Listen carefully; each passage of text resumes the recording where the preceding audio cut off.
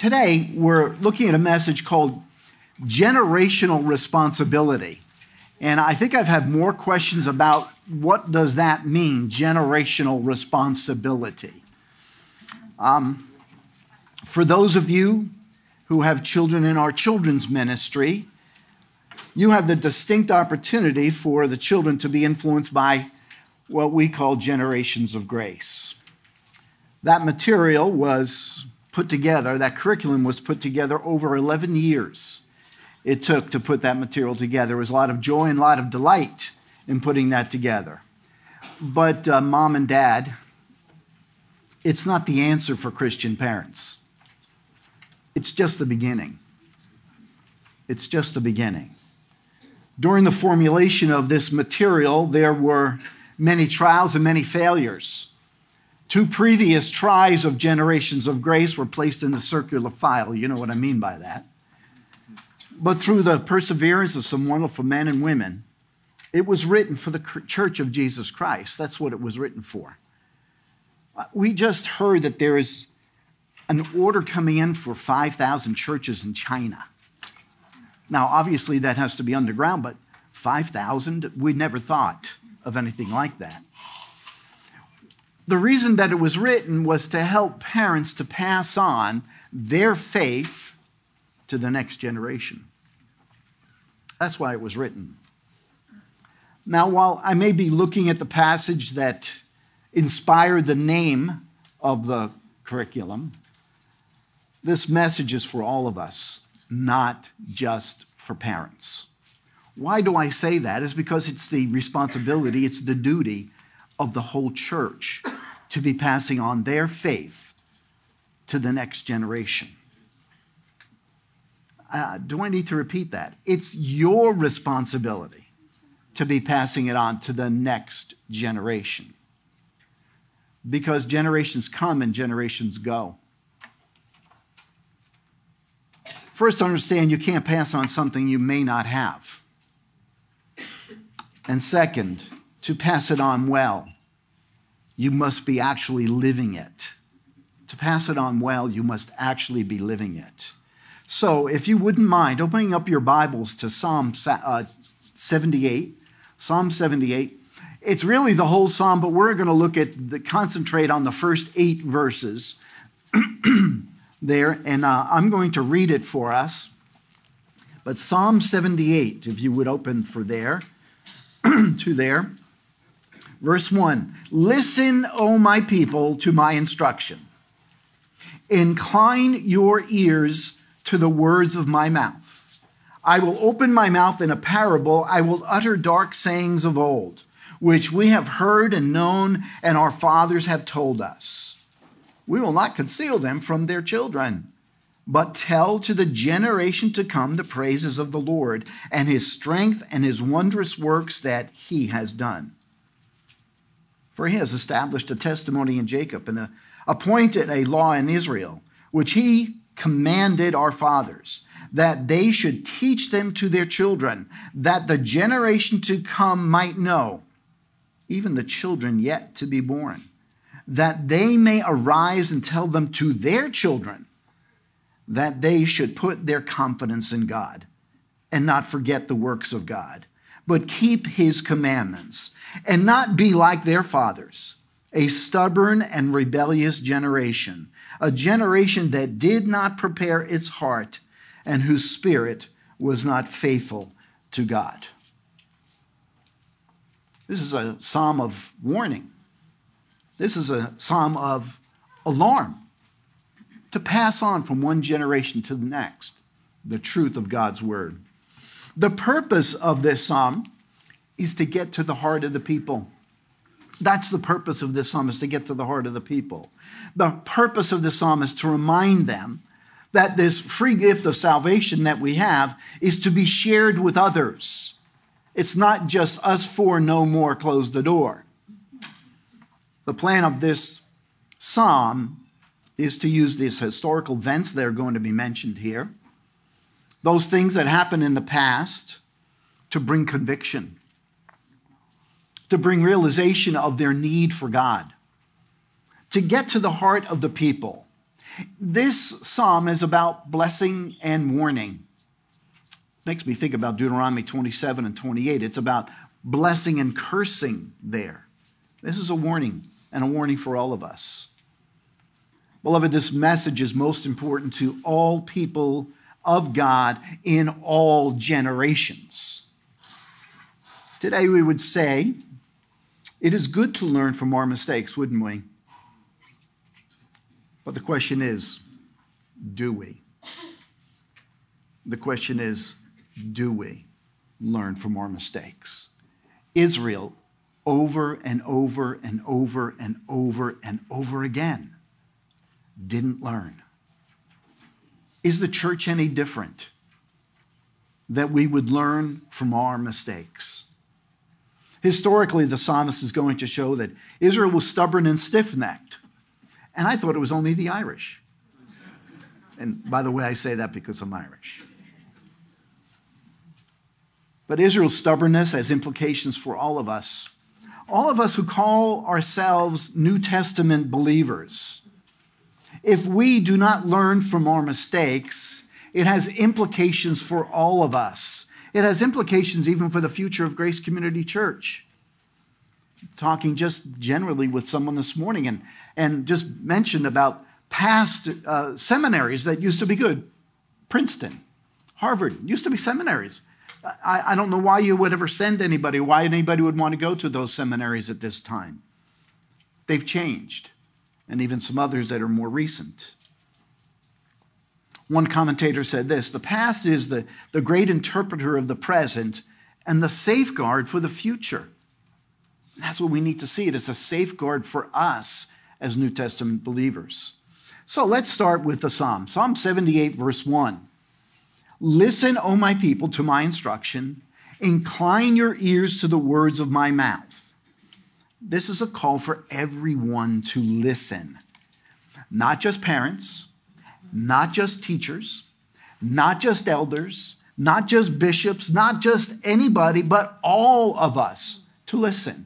He says, O my people, from the gatekeeper to the priest in the temple, from the security guard to the elder. That's what he's saying. Oh, my people, all of you need to listen.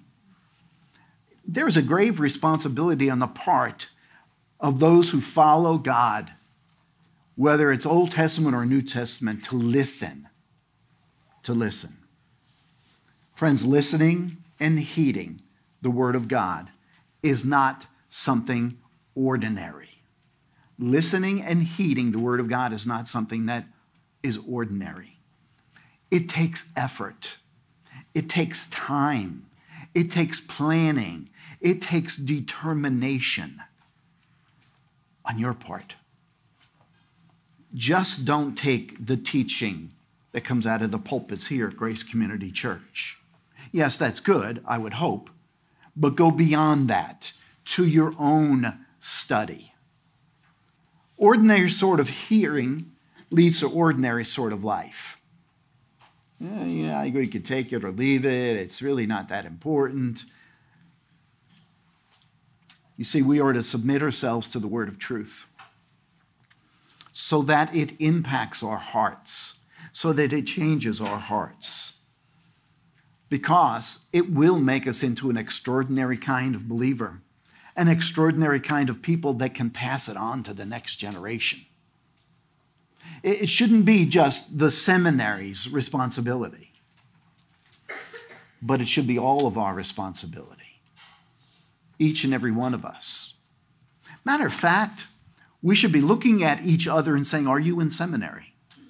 Not just for the seminarians. I hear that asked so often. Anytime you see a young guy, you must be in seminary. No. Doesn't mean that you're in seminary. But we all should act better than the seminary. All of us are to listen, the psalmist says here. All of us are to incline our ears, incline our hearts to take in this instruction. The psalmist is instructing the reader to pay heed to what is about to be said. It is important. Make sure you're listening to it. The writer is calling upon the people of God to recognize the wonder and the glory of God. God can only be talking here to those who are really believers, can he? That's all he can be talking to, because if you're not a believer, you can't hear. God hasn't awakened your heart. You haven't begged for repentance. You haven't begged for forgiveness. You haven't come alive yet. So, why listen? Why listen? You listen to see how Yahweh provides. You listen to see how Yahweh protects his chosen ones. The psalmist uses history, things from the past, to teach his lesson. We could do that here at Grace Community Church, to go back to the past, 1957, and teach, 1959, and teach about the future.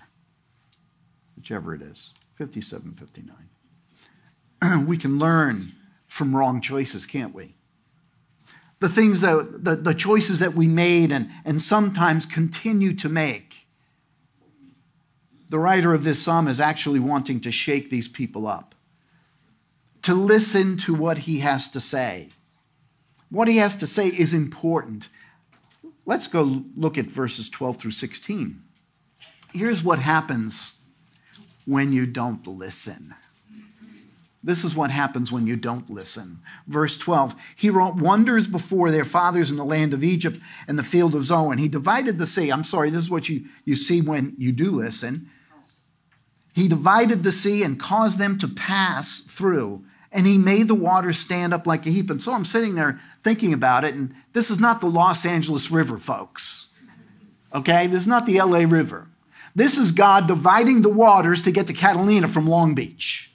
That's what it is. It's different. I've been to the Red Sea. It's not like what some writers talk about. It's much more significant.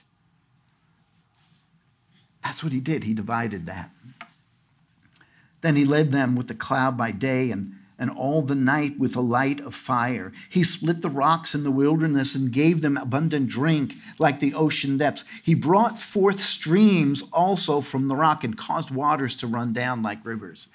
We see this abundance of provision by God over and over again. We see this abundance of protection by God over and over and over again. He has not stopped, folks. His attributes have not given in. They still are going today.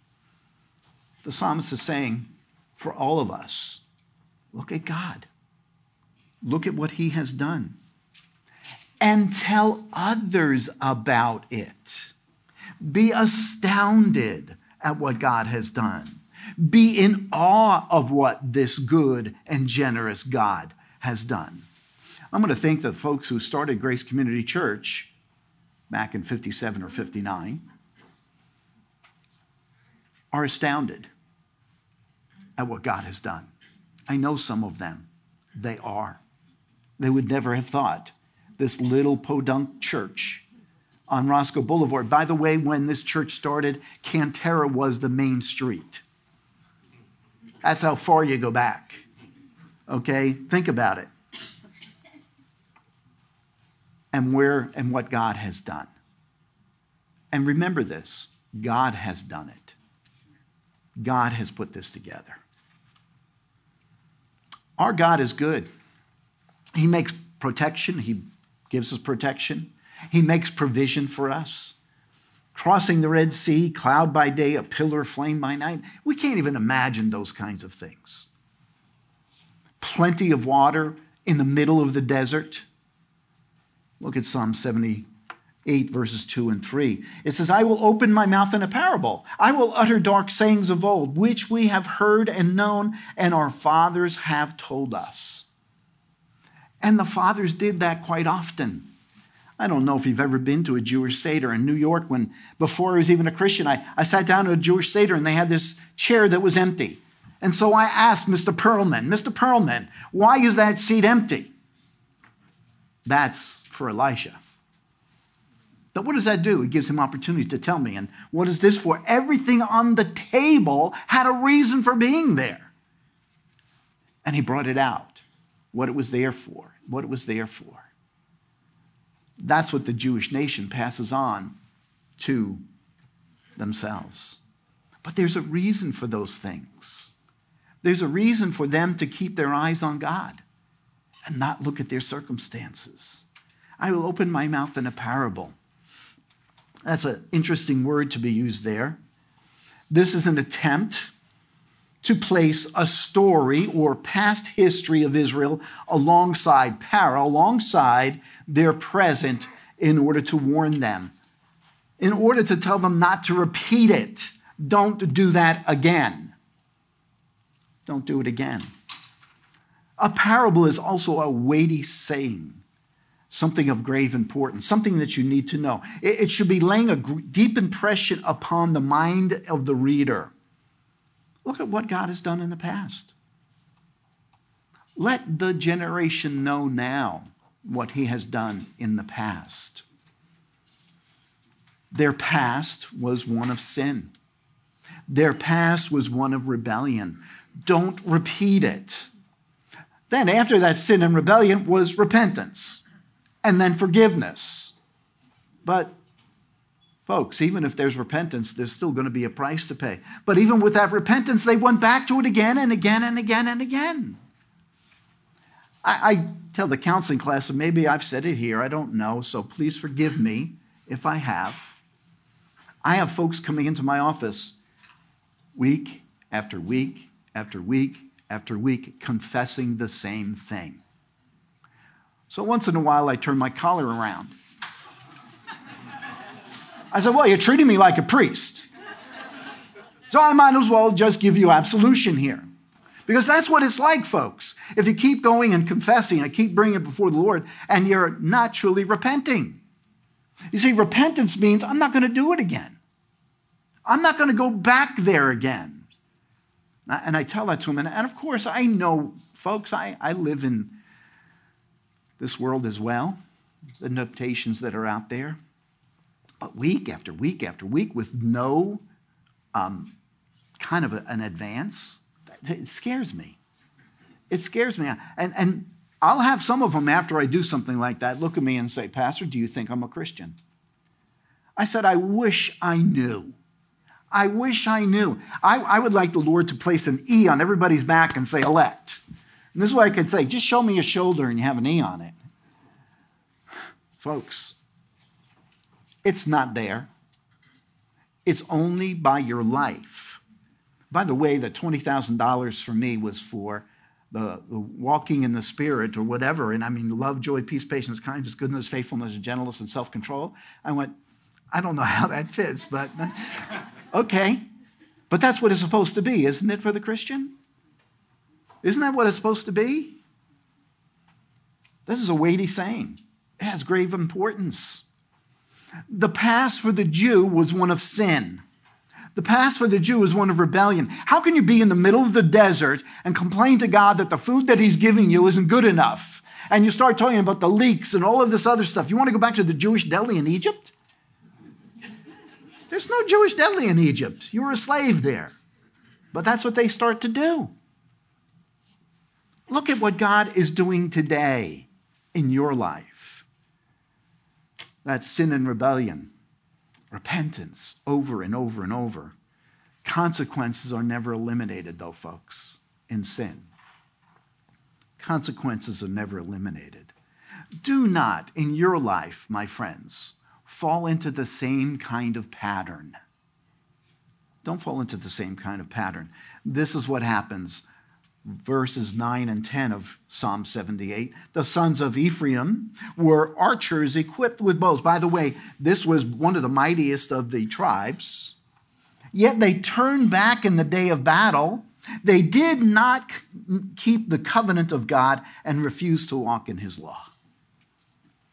The largest and strongest of the tribes, they forgot. They forgot the workings of God. And God brought them to judgment. God brought them to judgment. Friends, I'm old enough. I know some of you still think I'm 39, but I'm older than that. Friends, I'm old enough to see that some folks never get it. Some folks never get it.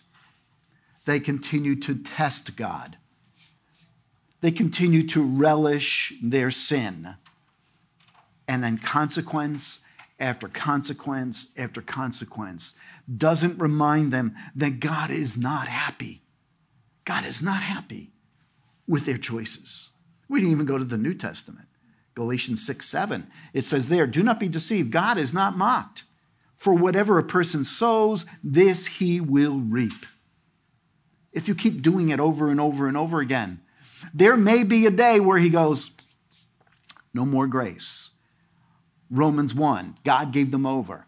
Romans 1:24, 1:26, and 1:28, God gave them over. God gave them over. You see, we're accountable to God. We will stand one day before God. And he will say, why did you keep going back to that thing over and over and over again?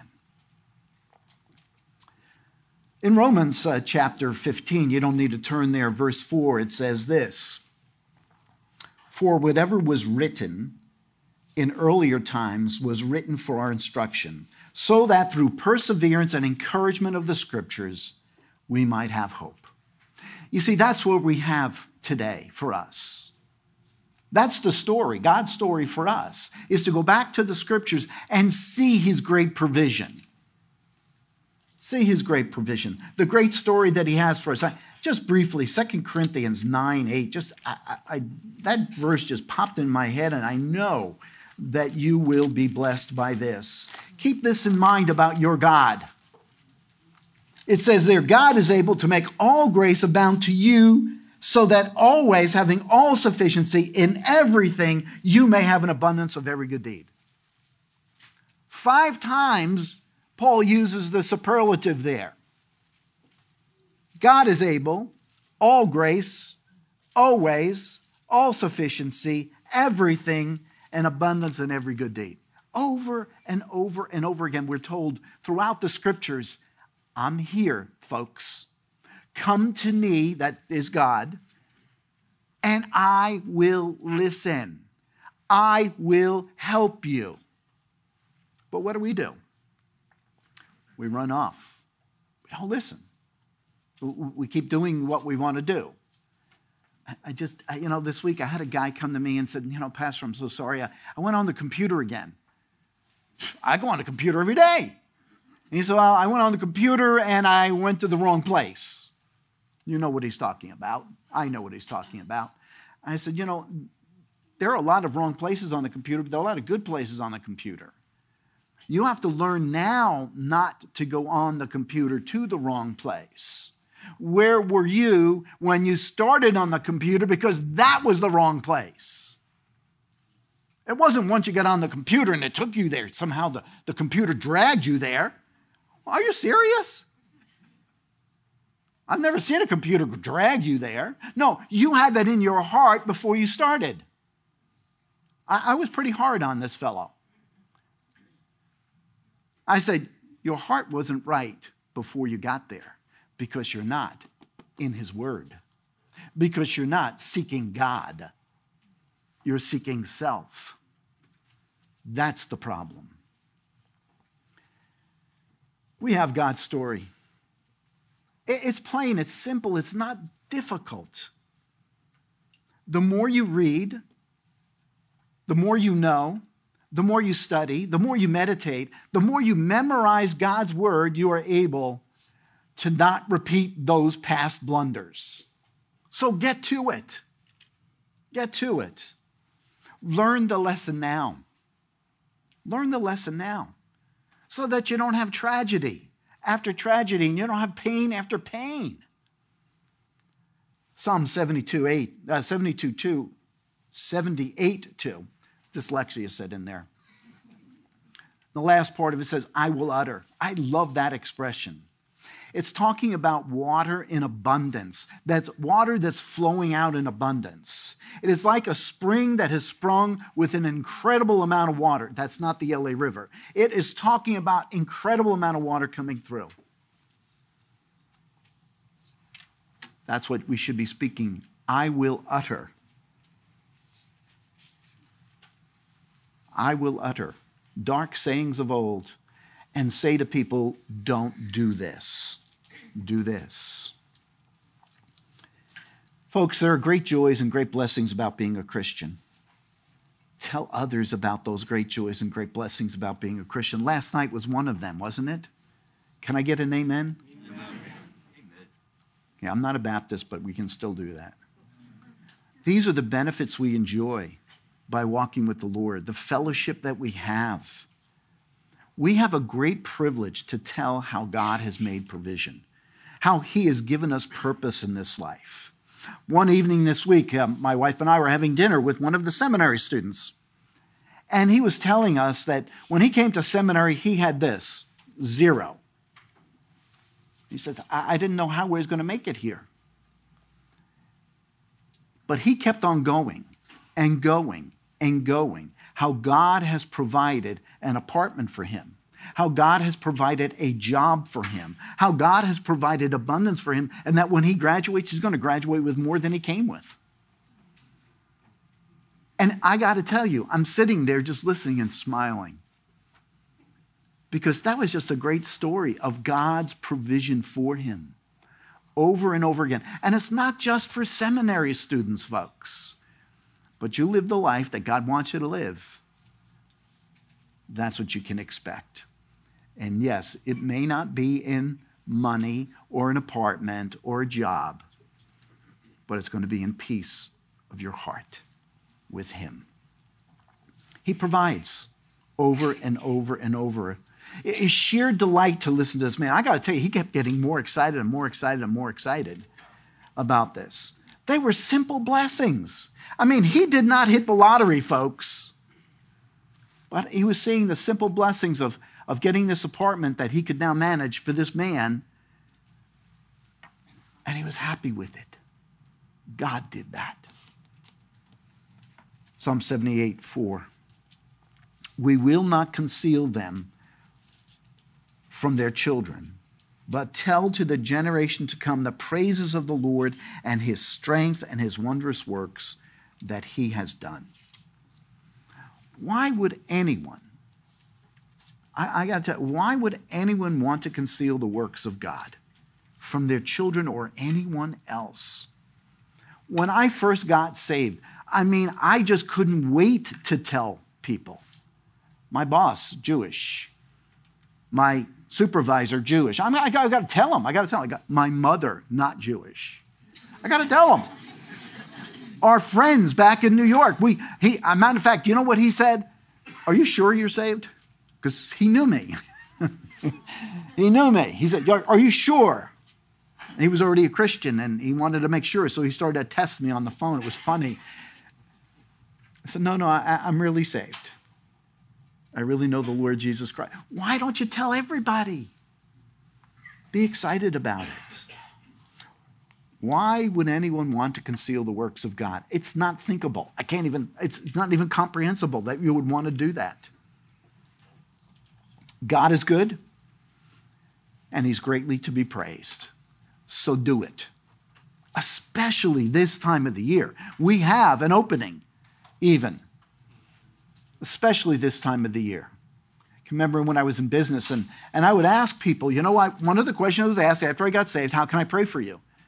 One guy looked at me and says, you pray? I know it's pretty unusual for a salesman to do that, but I did. And so she gave me some prayer requests. Guess what? The next time I go in there, I ask her, you did? I said, it's only because of what the Lord Jesus Christ has done. Because you've known me before I got saved. Look at Psalm 145. The psalmist there can't contain himself. Psalm 145, he just absolutely lets it loose. And in Psalm 145, he says this, I will extol you, my God, O King, and I will bless your name forever and ever. You know, we will do that in heaven. Don't wait until then, folks.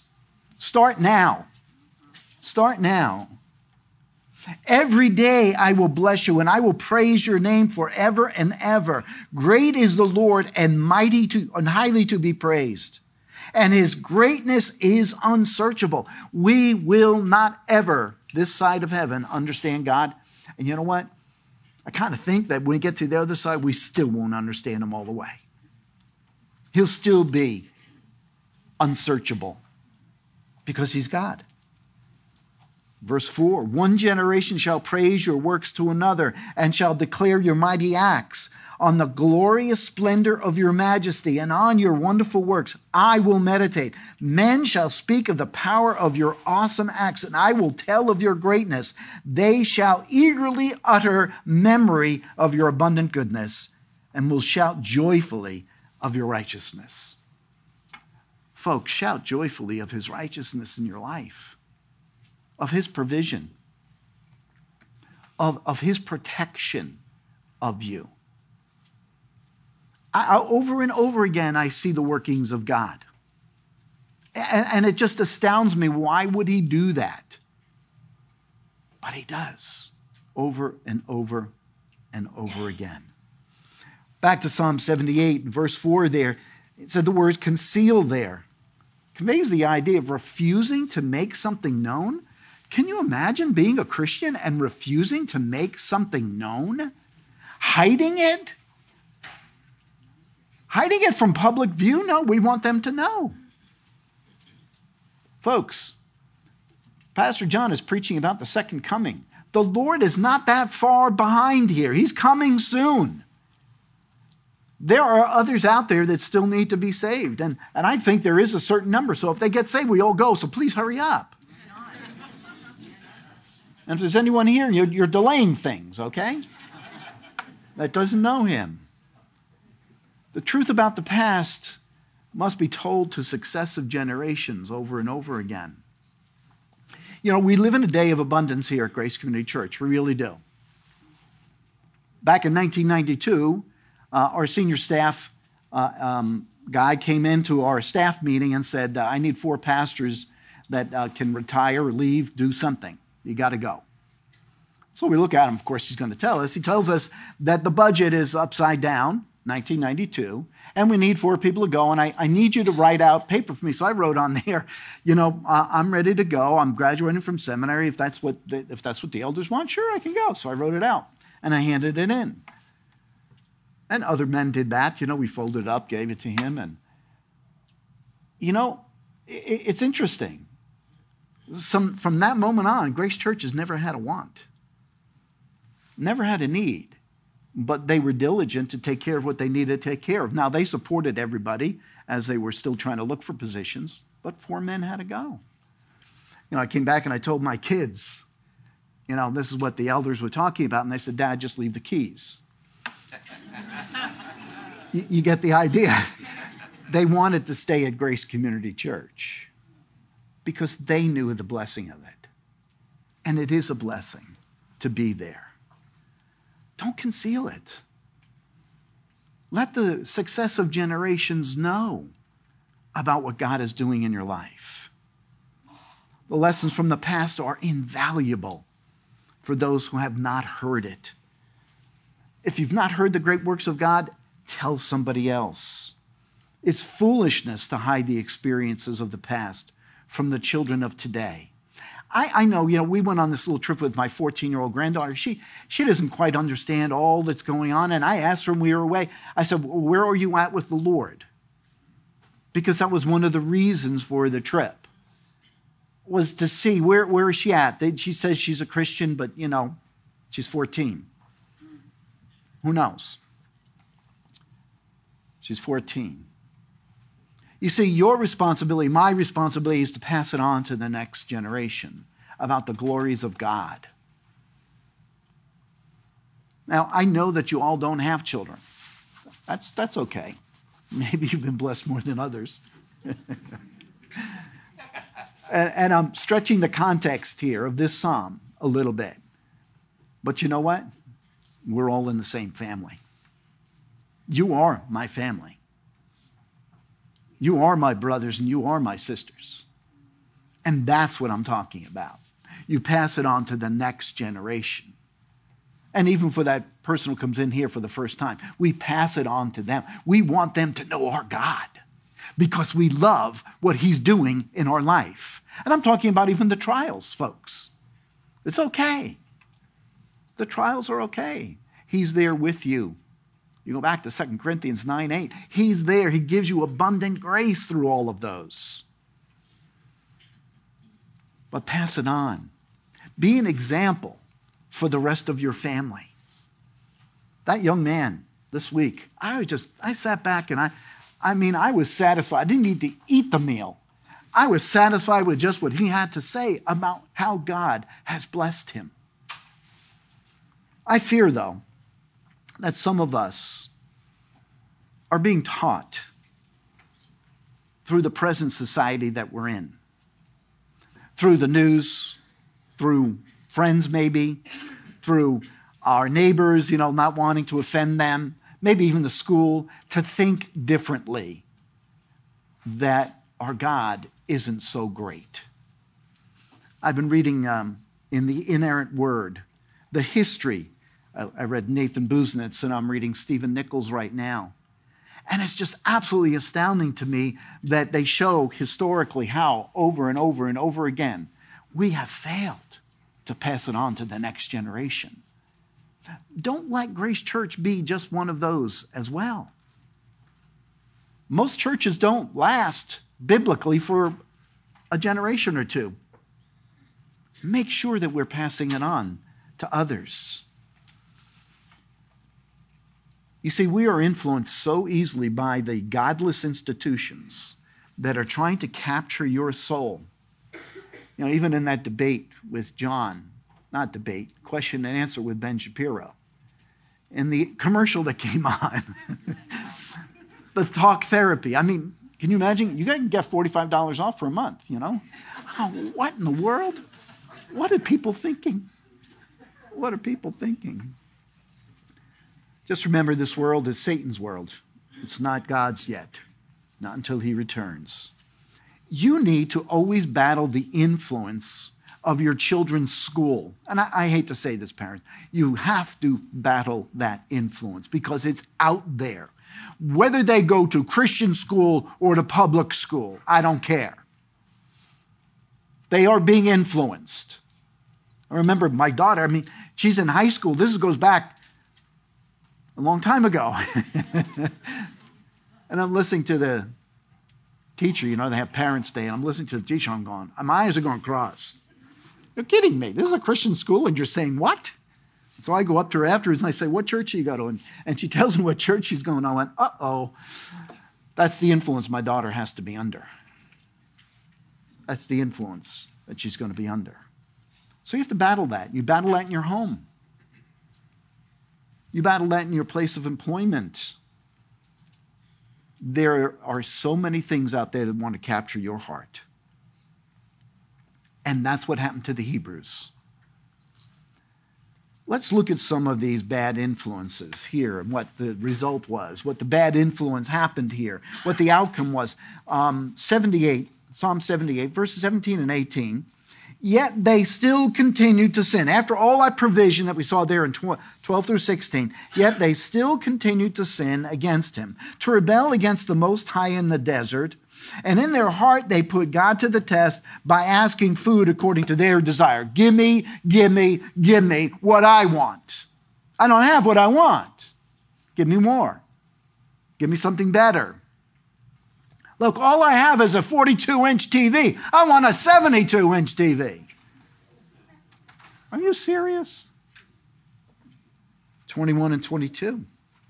Therefore the Lord heard and was full of wrath, and a fire was kindled against Jacob, and the anger was mounted against Israel, because they did not believe in God and did not trust in his salvation.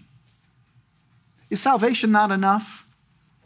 That's what this is saying. Is salvation not enough? Take me home. Salvation is all I need. Doesn't matter what happens after salvation. God has done abundantly in my life. I know what I deserve in you. Verse 31 through 33. The anger of God rose against them and killed some of their stoutest men and subdued the choicest of men. In spite of all this, they still sinned. Can you imagine that? If there were judgment brought, they still sinned. Can you imagine when the rapture comes? Pastor is talking about. I don't think I'm going to steal any of his thunder. But when the rapture comes, there will be some who may be sitting here, or some at least sitting out there, who have heard the message. They're going to still sin. They're going to still take their choices. This is what I want. I don't care. This is what I want. And they still sinned and did not believe in his wonderful works. So he brought their days to an end in futility and their years in sudden terror. That's scary. That's what happens to those who don't listen, who don't heed God, who don't tell about his great works. Verses 40 to 42. How often they rebelled against him in the wilderness and grieved him in the desert. Again and again they tempted God and pained the Holy One of Israel. They did not remember. They did not remember his power? Are you serious? Telling over and over and over again those stories they still didn't remember. Folks, just because you hear the story doesn't mean that you listen to the story. You've had children. If you had children, sometimes you tell them to do something and they heard you, but they didn't hear you. Unless you have different children than me. They didn't. They did not remember his power the day when he redeemed them from the adversary. I don't know, maybe they went to sleep at that time. They were out to lunch. Verses 56.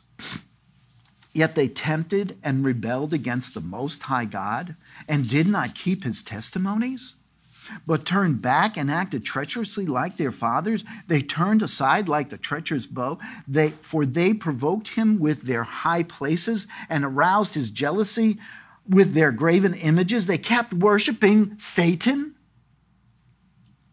They worshiped an idol.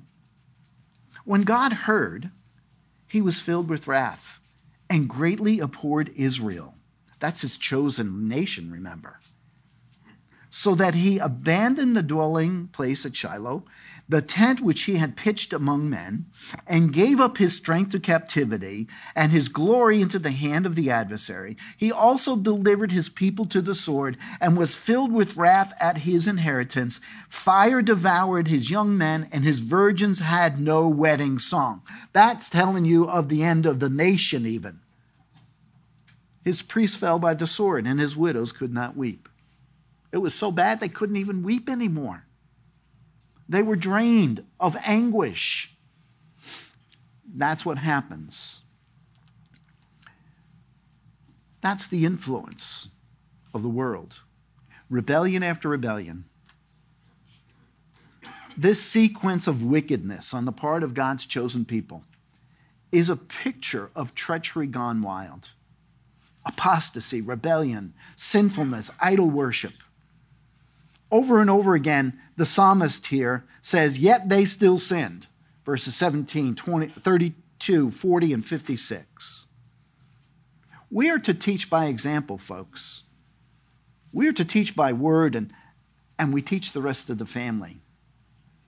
When you fall silent about the goodness of God, the family of God weakens.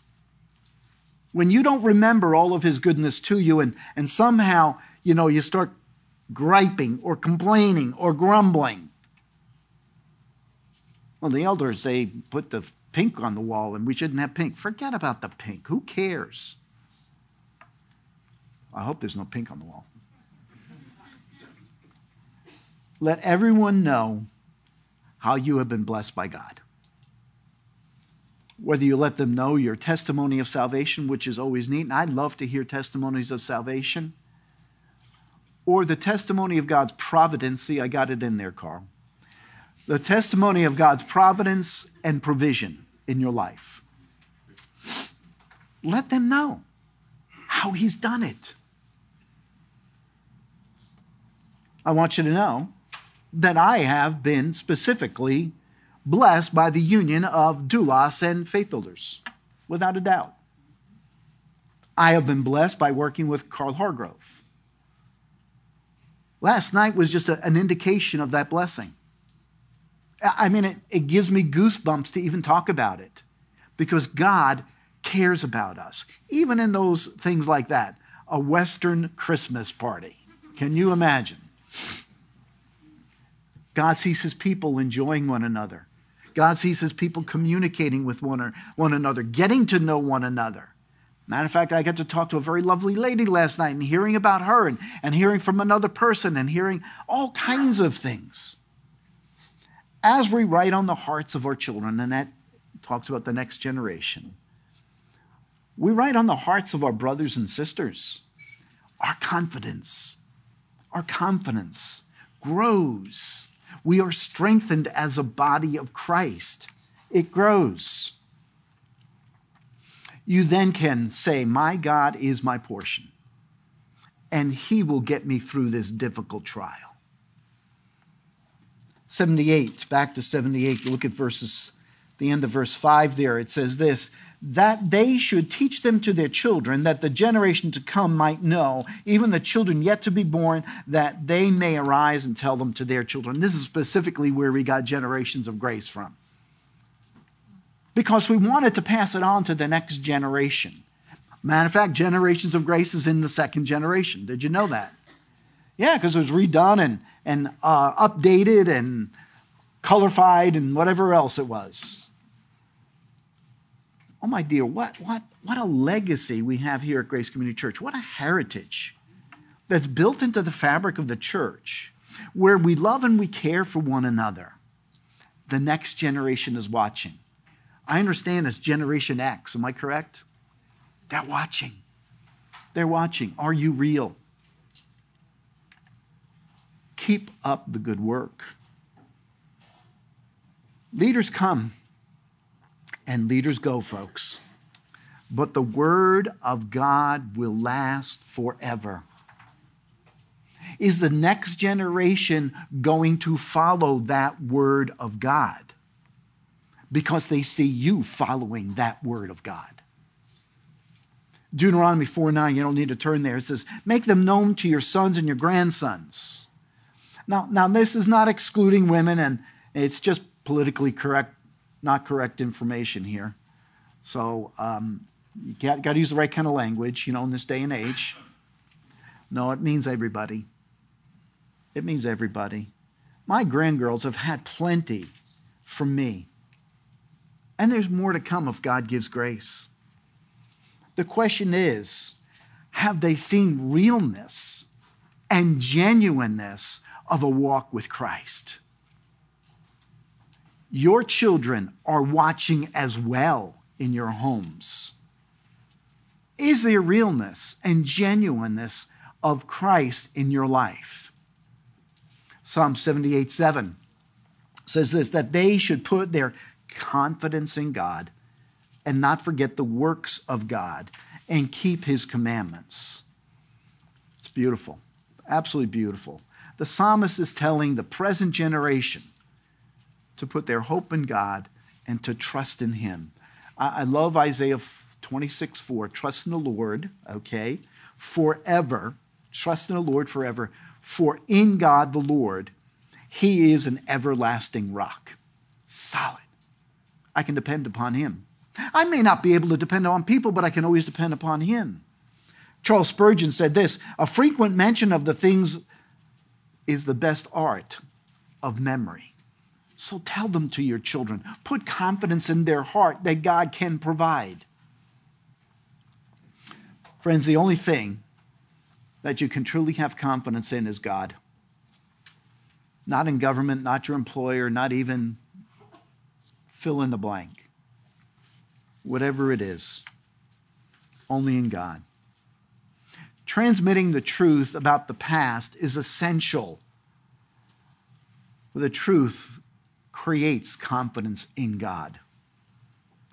The idea here is that a parent is to bring their children to the point where they can admire and they can obey God.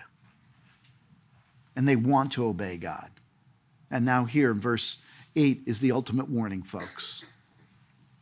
And not be like your fathers, a stubborn and rebellious generation, a generation that did not prepare its heart and whose spirit was not faithful. You see, folks, the result of not passing on generational responsibility is madness, anarchy, and turmoil.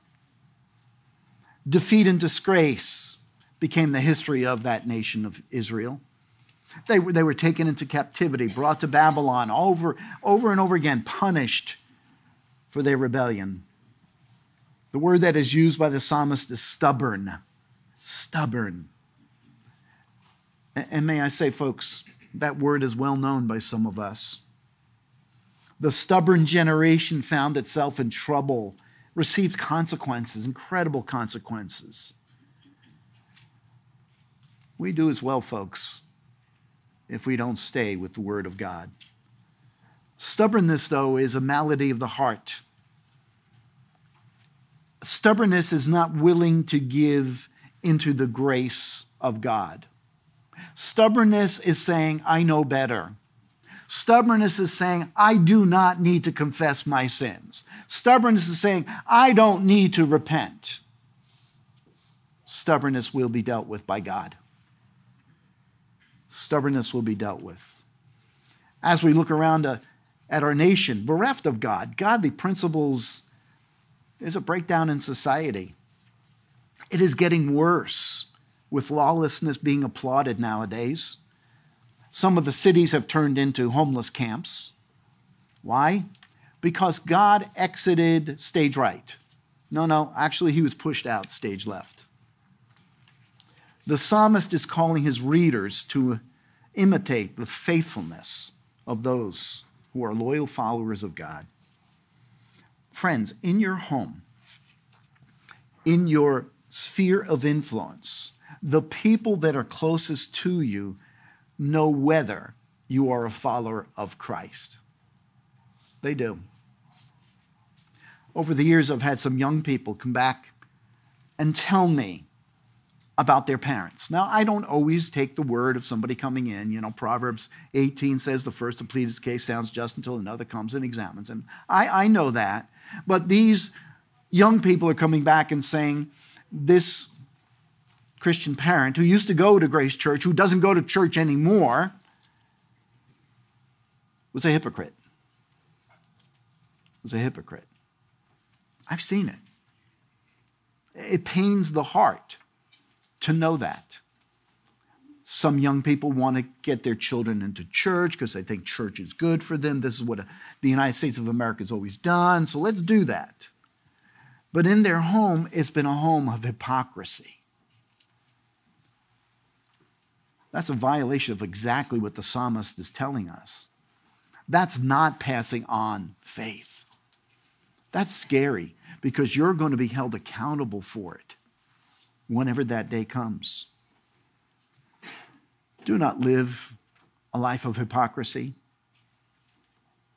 We may not see it here at Grace Community Church. We may not see it at a Christmas party.